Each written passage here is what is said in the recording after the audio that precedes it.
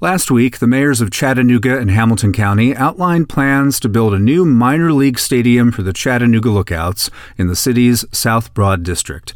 Dave Flessner is business editor at the Chattanooga Times Free Press, and in Sunday's edition, he'll be taking a deeper dive into this story. Dave, thanks for joining us. Good to be with you again, Ray. And we are talking about the future of the Chattanooga Lookouts and the stadium that they would like to play in. Well, Ray, as you know, there's a lot of discussion now between city and county commissions about funding levels, about whether they're going to provide, in this case, about $1.5 million of direct aid and a lot of property tax and sales tax assistance in order to build a new stadium for the Chattanooga Lookouts to replace AT&T Field, where they played for almost 2 decades now on Hawk Hill. There is this proposal. It will continue to be debated. We have an election for county mayor coming up in less than a month.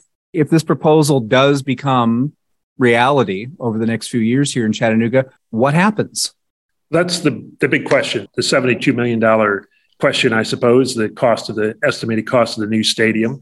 The existing stadium was about a $10.2 million venture that the former owner of the Lookouts, Frank Burke, built 2 decades ago. But unfortunately for the Lookouts, it's positioned so that a lot of people along the third baseline sit in the sun on hot summer days. It doesn't meet some of the standards for what athletes need now. So the Major League Baseball has suggested to the Lookouts that if they don't improve the stadium, that their future could be limited, that they could lose their franchise.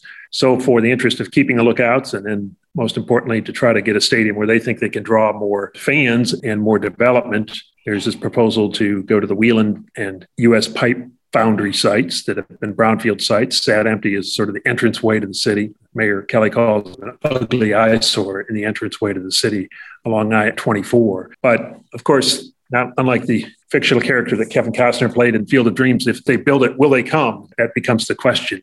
And even if the fans come, which the Lookouts owners are quite confident that you might boost from the 230,000 or so that now go to Lookouts games every summer at AT&T Field, if we have a new facility, perhaps as many as 400,000 fans may come. But will there also be around the stadium enough development to sort of finance this $72 million venture, most of which is envisioned being paid for by the increased property tax and sales tax revenues that it would generate? The perimeter properties that owns the 140 acres around there sees a rich potential of at least $350 million, and some are suggesting perhaps as much as $1 billion of investment of stores, restaurants, bars, offices. That's happened at other ventures that they've done in Fort Wayne, Indiana, and Columbia, South Carolina, other ball fields and ball teams that are owned by the hardball capital that owns the Lookouts. If that happens, then the cost for the city and the county would only be about $1.5 million each. But if it doesn't, they're sort of on the hook of financing this new stadium, and potentially taxpayers could pay more. So the incoming mayor-elect, but potentially the Republican nominee, at least, Weston Wamp, has raised a lot of concerns about obligating the city and county through the creation of the stadium authority that they're talking about and the tax increment financing TIF district that would be created, whether that would obligate the city and county taxpayers to fund this private development for the stadium in a way that might end up costing money. To the mayors, they see a rich potential for cleaning up a blighted site, giving a new entranceway to the city, bringing new office and restaurant development, and creating more tax revenue. In their view, they say you spend $3 million of direct money, and because school taxes would be paid regardless, you could get $40 million of school tax revenue added over the next 30 years. So a $3 million investment for $40 million is the way they're proposing it. But some studies, Sycamore Institute, Beacon Institute, some conservative groups are saying that stadiums don't always work out that well. And even if they do work out, do they sometimes steal from other areas of the city, which is another question. Well, obviously, if they move from AT&T Field along the waterfront, will that, if there's a new development on the south side, and will that then just steal the same restaurants and offices that would have otherwise went elsewhere? We've got a lot of entertainment districts and commercial districts between Hamilton Place and Hickson and the waterfront and the south side, and now even the Bend that is being proposed downtown with Novonics and others, for $1 billion investment there. A lot of new projects going on, and Chattanooga is a growing city, and there's reason to be optimistic. But will this yet another new development then potentially steal away from those other developments is sort of the question. So it's a very interesting debate that's going to play out here in the next few months, even before Jim Coppinger leaves as county mayor by the end of August. So in the next 6 to 8 weeks, we're going to have some important decisions about the future of the South Side. And that calendar for County Mayor Coppinger winding down his time in office, that's at the forefront of this announcement. Major League Baseball has sort of indicated they want the Lookouts to move ahead.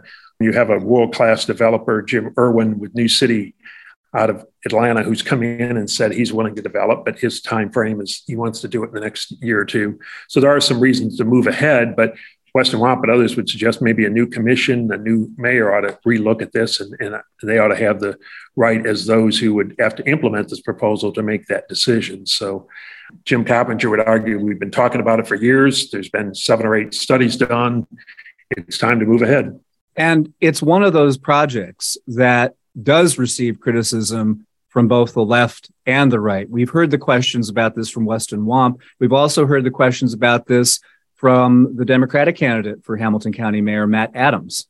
Yes, because in some ways the incentives go to those who are landowners and wealthy individuals and those private sector, and this is an example perhaps of government subsidizing the private sector, which alienates some conservatives and then also some liberals that might be concerned about whether we ought to spend that money on schools and other public priorities of higher nature.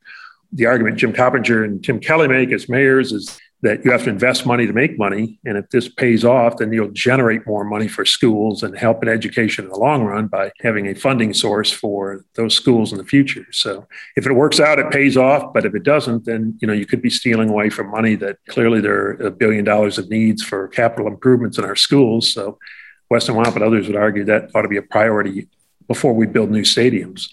If the new stadium is built, what might happen with the old one? What are the possibilities? Well, River City is promising to do a study on that issue. There's a lot of possibilities from obviously more condominiums and rental properties. There's a demand for housing. There's been talk about a new federal courthouse that the General Service Administration is trying to get. They've got a $180 million plan, and they still don't have a site for that. There's certainly the possibility of Creative Discovery Museum and some entertainment areas expanding in that area, but there's no definitive plan at this point. AT&T Field would continue to be used at least through the 2024 season. It's going to take us a few years in any event to build a new stadium, even if they move ahead. So we probably wouldn't be vacating that site till 2025. And River City Company, which owns the land beneath the stadium, has promised to take a look and try to come up with some new development. They've redeveloped other sites in downtown, and they see a potential future for other development at that site as well. Looking at all this and more about the proposed new stadium for the Chattanooga Lookouts in Sunday's Chattanooga Times Free Press. Dave Flessner, thanks so much. Thank you.